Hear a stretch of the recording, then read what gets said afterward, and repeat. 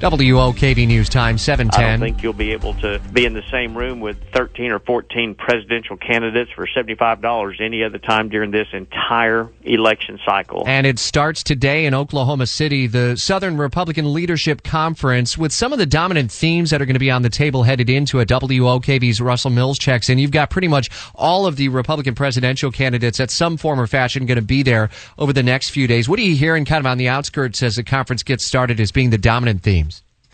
Well, the theme of the conference is energy, and that's one of the reasons that they're having it in Oklahoma City, because, Oklahoma is all about oil and natural gas and the energy sector, economically, politically, et cetera. So that is a big theme. And, of course, that theme is very important not only in domestic politics, but in international politics as well. Our own senator, U.S. Senator James Lankford here in Oklahoma, recently telling me, look, if you control somebody's energy, you control that country.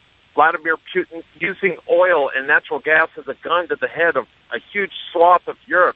It's one of the reasons he gets away with bullying people. So energy is one of the main themes, but it's also going to be interesting to see whose campaign gets energized here, Rich, because, this is almost like an unofficial starting gun to try to sort out who's going to be viable as a presidential candidate.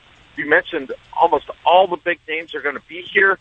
One that's missing, interestingly, Rand Paul, but I guess maybe his voice would be a little sore from his speech. Absolutely, yeah. 10.5 hours on the Senate floor yesterday, Russell. We were just talking to our Washington insider, Jamie Dupree, about it. It looks like Paul will not make it there, but in many ways, he used that for his campaign opportunities as fundraising emails were sent out last night. On the outskirts, is there energy from Republicans there in a red-dominant state around any one candidate, or is it more of a, hey, let's wait and see what sort of messaging they have? Actually, it's more the latter, really. I was talking with State Chairman Randy Brogdon. He's the chairman of the GOP here in Oklahoma. That's whose voice you heard at the beginning of the segment here. And what he told me was, I want to talk to these people. I don't agree with all of them. But he said the Republican Party's a big tent. That's what I love about it. I love that we have a lot of different ideas and different approaches. And so I want to hear from some of these people and see if I can sort out. And I really kind of pressed him to say, well, come on, who's your favorite? And he wasn't going to budge on that. And I think a lot of people right now aren't willing to do that. They want to hear more, but I will tell a couple names that I think have people excited are Marco Rubio and Jeb Bush. Interestingly enough, both sort of from your neck of the woods there.